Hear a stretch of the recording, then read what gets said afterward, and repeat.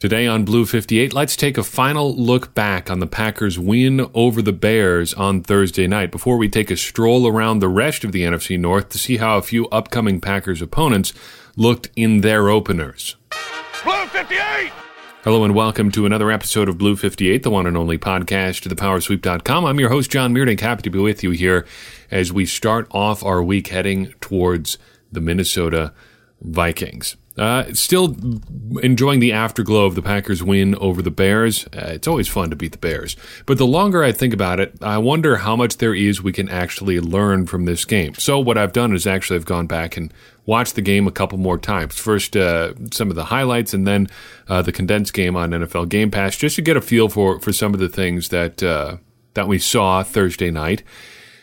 And more importantly, their impact on the Packers going forward. Overall, I think the early reaction to that game was the offense was really, really bad, but the defense was really, really good. And I think having gone through it a couple more times, looked at it a little bit more closely, I think I'm a little bit higher on the offense and a little bit more cautious about the defense. I think the offense actually played better in some aspects than the first impressions actually showed. As the game was happening, it looked like they were absolutely getting shut down, like they couldn't do anything at all. And I think largely that's true. They didn't do a whole lot in this game. They didn't move the ball consistently. They didn't move the ball really all that much at all. Only slightly over 200 total yards in this game, 213 to be precise. It was not a great offensive performance, and yet I think there were a couple signs of things to come. I think against a less accomplished defensive unit, outside of week one, the Packers could have had a very, very good opening night on offense. Just for example, on the Packers' touchdown scoring drive, it looked like they used some play sequencing that could be really emblematic of the sort of offense that Matt LaFleur is going to run. So he talked all this offseason about how he wants to be able to run different plays out of similar looks, so similar formations, similar personnel groups, and you saw a little bit of that on that drive. Similar actions, similar setups with the personnel groupings, and all of it kind of came together and resulted in a touchdown on a very, very quick drive. Of course, when you get 47 yards of it on one play, that's a good way to do that. Related to that on offense, we talked a little bit on Thursday night into Friday morning about Aaron Rodgers and his arm strength. And I think I would like to temper that a little bit. My initial remarks were not based on all of the angles available on some of those plays. And I think having looked back on it, there's a little less concern on my part there. I think it's still something worth watching, but particularly on the Marquez Valdes-Scantling deep ball, I'm not sure he would have ever been really set up to get everything on that pass at all. He really spent a lot of time leading up to that throw, looking left, trying to hold the safety on that side of the field so Valdes-Scantling could get past him running to his right. When he actually releases the ball, most of his body is still pointed to the left. You can find images of this on the social network of your choice. It's out there if you want to go look at it. He still gets a lot on that ball, even with a throwing platform that is not super ideal. So a little less concerned about the arm strength stuff, although that I think that is still something you're going to want to watch as the season goes on. The defense, I'm a little less optimistic about. Sure, it was great to hold the Bears to 3 points, especially when they've got an offensive guru like Matt Nagy calling the shots for them. But looking through that game again, Mitchell Trubisky was just so bad. And I don't even want to say so bad. He missed so many opportunities that could have changed the game for the Bears, even in small ways. Repeatedly missing Allen Robinson, just making some questionable decisions on third down plays. Even some of the sacks that he took were not great decisions. Sometimes, and Aaron Rodgers is guilty of this too, but more often than not, when Rodgers takes a sack, the play is all but over. Like he didn't have any other options than to take a sack. Trubisky, it seems, ran himself into at least one or two of those sacks, which takes a little bit of the shine off the Packers' defensive effort, though it doesn't diminish it entirely. I'm a little less optimistic as a whole on the Packers' defensive effort just because of how badly the Bears played on offense. If they can do the same thing again against the Vikings on Sunday, that would be just phenomenal. But I'm not holding out all that much hope for a completely duplicated effort against the Vikings. Looking forward, I think there are a couple guys in particular who need to play a lot better on defense for this sort of effort to continue. Tony Brown and Kevin King played solid in spurts, but overall their effort playing across from Jaire Alexander needs to be better. And when I say effort, I don't mean they're actually like how much they exerted themselves during the game. I mean like their effort as in their finished product. Their when you say like his effort against the Bears or whatever. That's what I'm talking about there. Their output needs to be better. The Packers didn't rotate their corners a lot against the Bears. That was something that stuck out to me on watching the replay. They kept Jaire Alexander on one side and Tony Brown or Kevin King on the outside on the other, with Tramon Williams playing in the slot a lot. And a lot of Allen Robinson's very good performance came against either Tony Brown or Kevin King. Now, Kevin King did drop an interception, which would have changed a lot of the numbers going against him and against that side of the field, but by and large, that side of the field was a fairly productive environment for the Bears. And if the Packers are going to duplicate their defensive effort in the future, they need a more consistent effort from those guys on that side of the field. Especially if you're going into a game against a team like the Minnesota Vikings, where they have two pretty high-end receivers in Adam Thielen and Stephon Diggs. Keep an eye on that.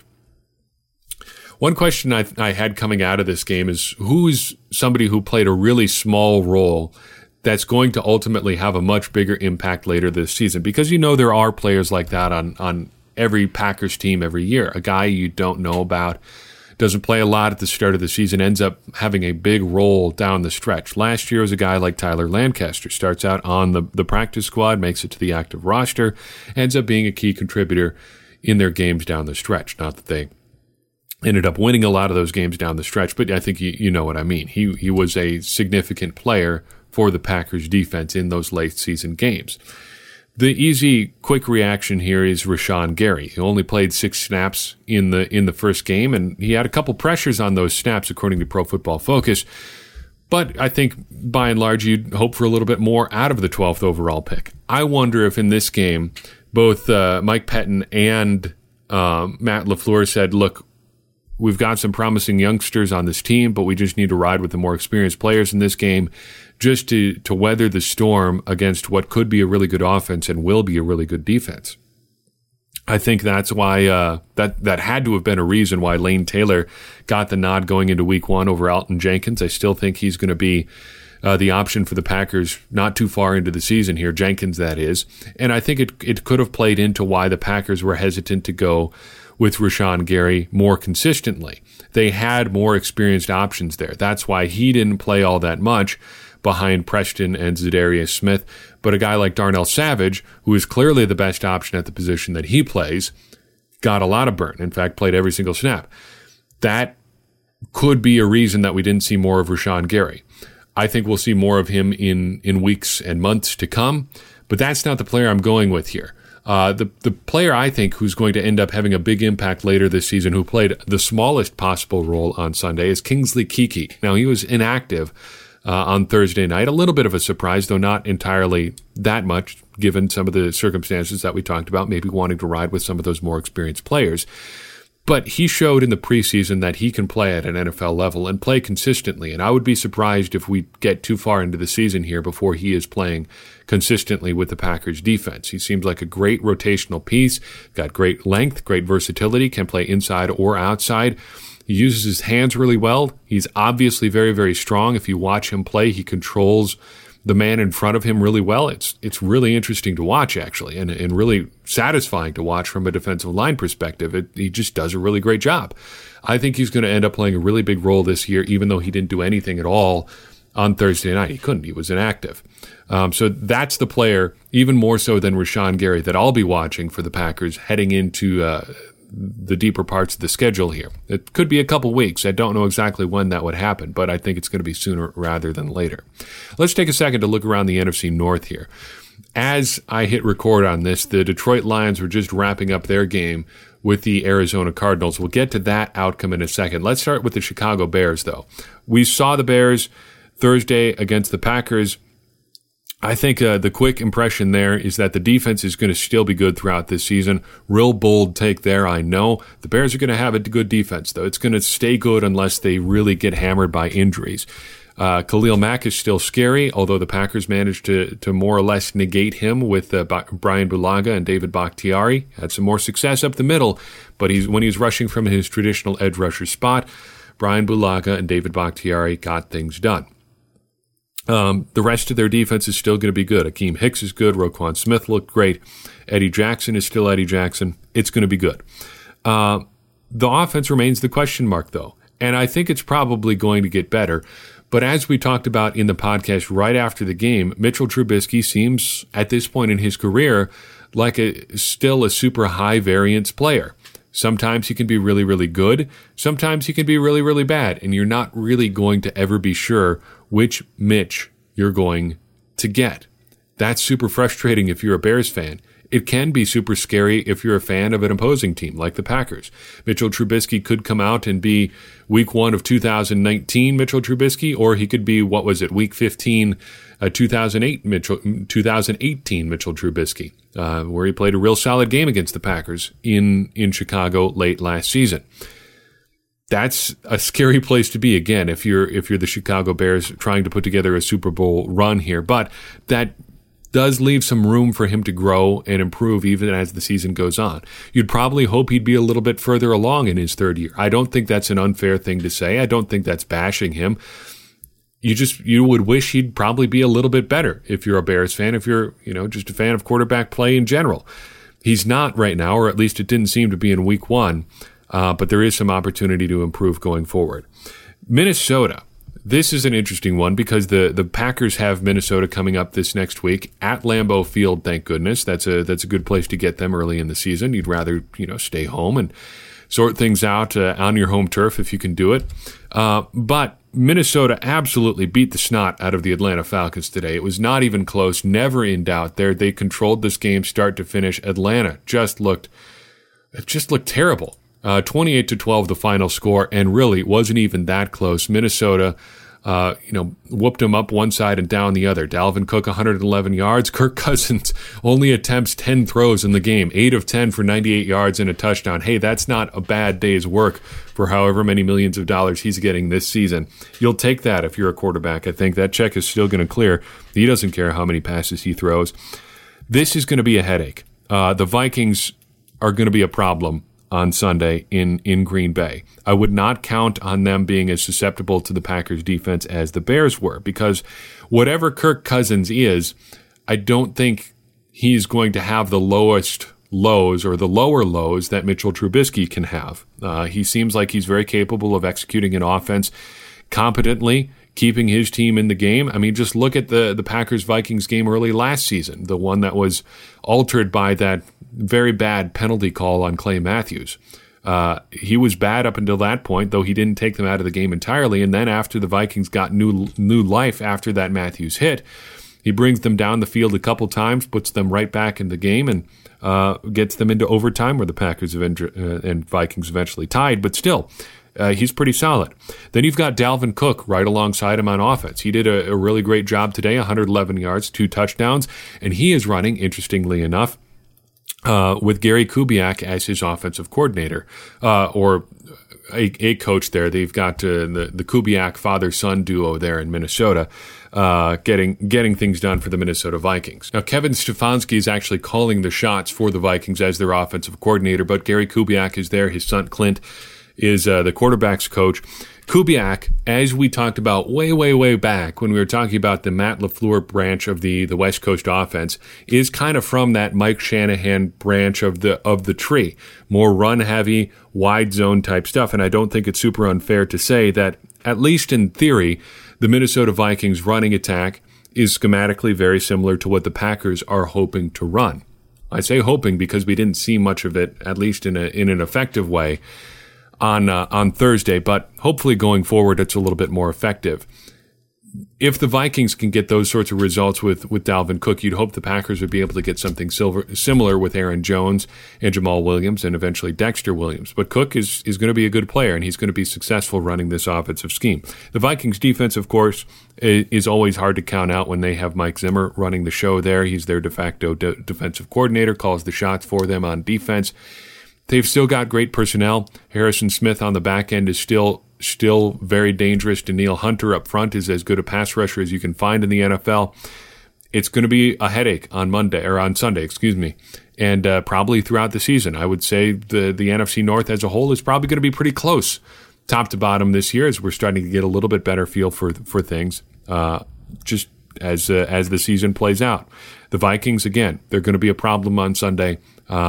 I don't look forward to to how that game could turn out, although I think the Packers have as good a shot as any is coming out on top. Detroit, and then let's call it a show. They tie with the Arizona Cardinals today. I almost said the Arizona Falcons. Nope, we just talked about the Falcons. They played the Vikings. The Arizona Cardinals put a heck of a scare in the Lions today. And I think this is kind of the most Detroit Lions outcome that you could really hope for, because they came out early looking pretty good. It looked like they were going to take care of business against the Arizona Cardinals, and they were. Early on, they were getting things done. They got up, they built a sizable lead, and looked like they were just going to cruise. And who could really have expected much of a different outcome? You've got a rookie quarterback, however talented he may be, in Kyler Murray. You've got a rookie head coach in Cliff Kingsbury. You kind of don't expect a rookie tandem like that to go out and beat a defense that, although a little bit inconsistent at times, is still pretty solid. They've got some good players on the Detroit Lions defense.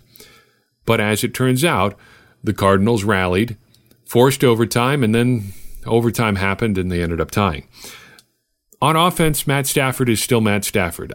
People have complicated feelings about him, but now he's throwing to TJ Hockenson, who looked pretty darn good in his debut. 6 catches, 131 yards, and a touchdown. That 131 yards, I think, is the most by a rookie tight end in his debut ever in league history. So good on him. I might have to reconsider my tight end value proposition pick in the NFL draft. I criticized the Lions earlier this year for taking a tight end that high.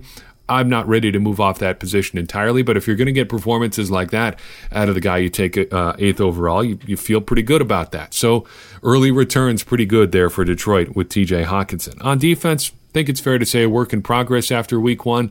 Of course, they've got Trey Flowers, the big free agent signing. No sacks or anything today, but he's out there and making plays over the course of the season, I'm sure.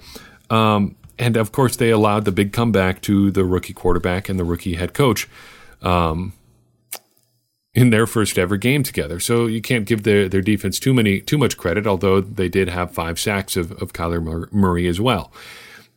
Of the 3 NFC North opponents the Packers will play this year, Detroit by far remains the biggest enigma to me. What are they really? Are they going to be an offensive-heavy team, or are they going to be a defensive-heavy team? They've got a big-time, or a big-salaried quarterback at least, but they've got a defensive-minded head coach. I think it's going to take some time to figure out what the Lions really are. And that's the takeaway, I think, that I would try to emphasize as a whole from week 1 with all of these teams. It's going to take us a while to figure out exactly what they are. What are the Bears? Are they the team that only scored 3 points on Thursday and couldn't really play enough defense to overcome 3 points from their offense?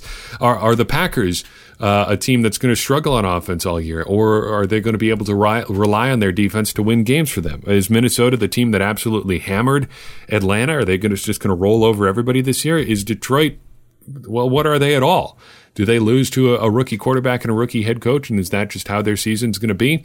Who knows? It's going to take some time to get to know these teams. That's how it happens every year. And I'd caution against rushing to any conclusions early on here. But it was interesting to get a look at each of these NFC North opponents right away in the first week and try to get a feel for how they could play against the Packers here in the relatively near future. So I've got for you in this episode. We'll be back later this week with a look at something in particular that the Vikings do very well, the double A-gap blitz. We talked about this way back in 2016. I think it's time to return to that and talk about how it could affect the Packers game on Sunday, especially with how the Packers' interior offensive line played against the Bears. Keep an eye out for that. Check us out on Patreon. Check us out on social media. Connect with us wherever you can. Don't forget to vote in our upcoming poll this week. Should mention this here. Every Wednesday, shouldn't say every Wednesday, most Wednesdays in traditional game weeks when the Packers are going to be playing on Sundays or Mondays. If they're playing on Thursdays, we do it at a different time.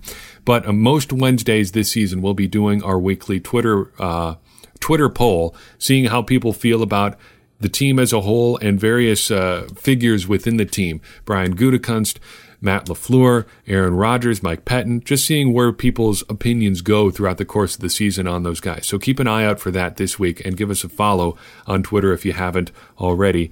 Gary, in particular, is putting out some really good content on our Twitter feed, so keep an eye out for that. As always, if you've got a question, a thought, a piece of feedback, something that you want us to talk about or explore, never hesitate to reach out. Leave us a message wherever you can, and we'll try to get to it and answer whatever questions you might have or explore a topic you would like to see explored. That helps us further our mission more than anything else of helping everybody become smarter Packers fans, because as I always say, smarter Packers fans are better Packers fans, and better Packers fans are what we all want to be. I've been your host, John Meerdink. We'll see you next time on Blue 58.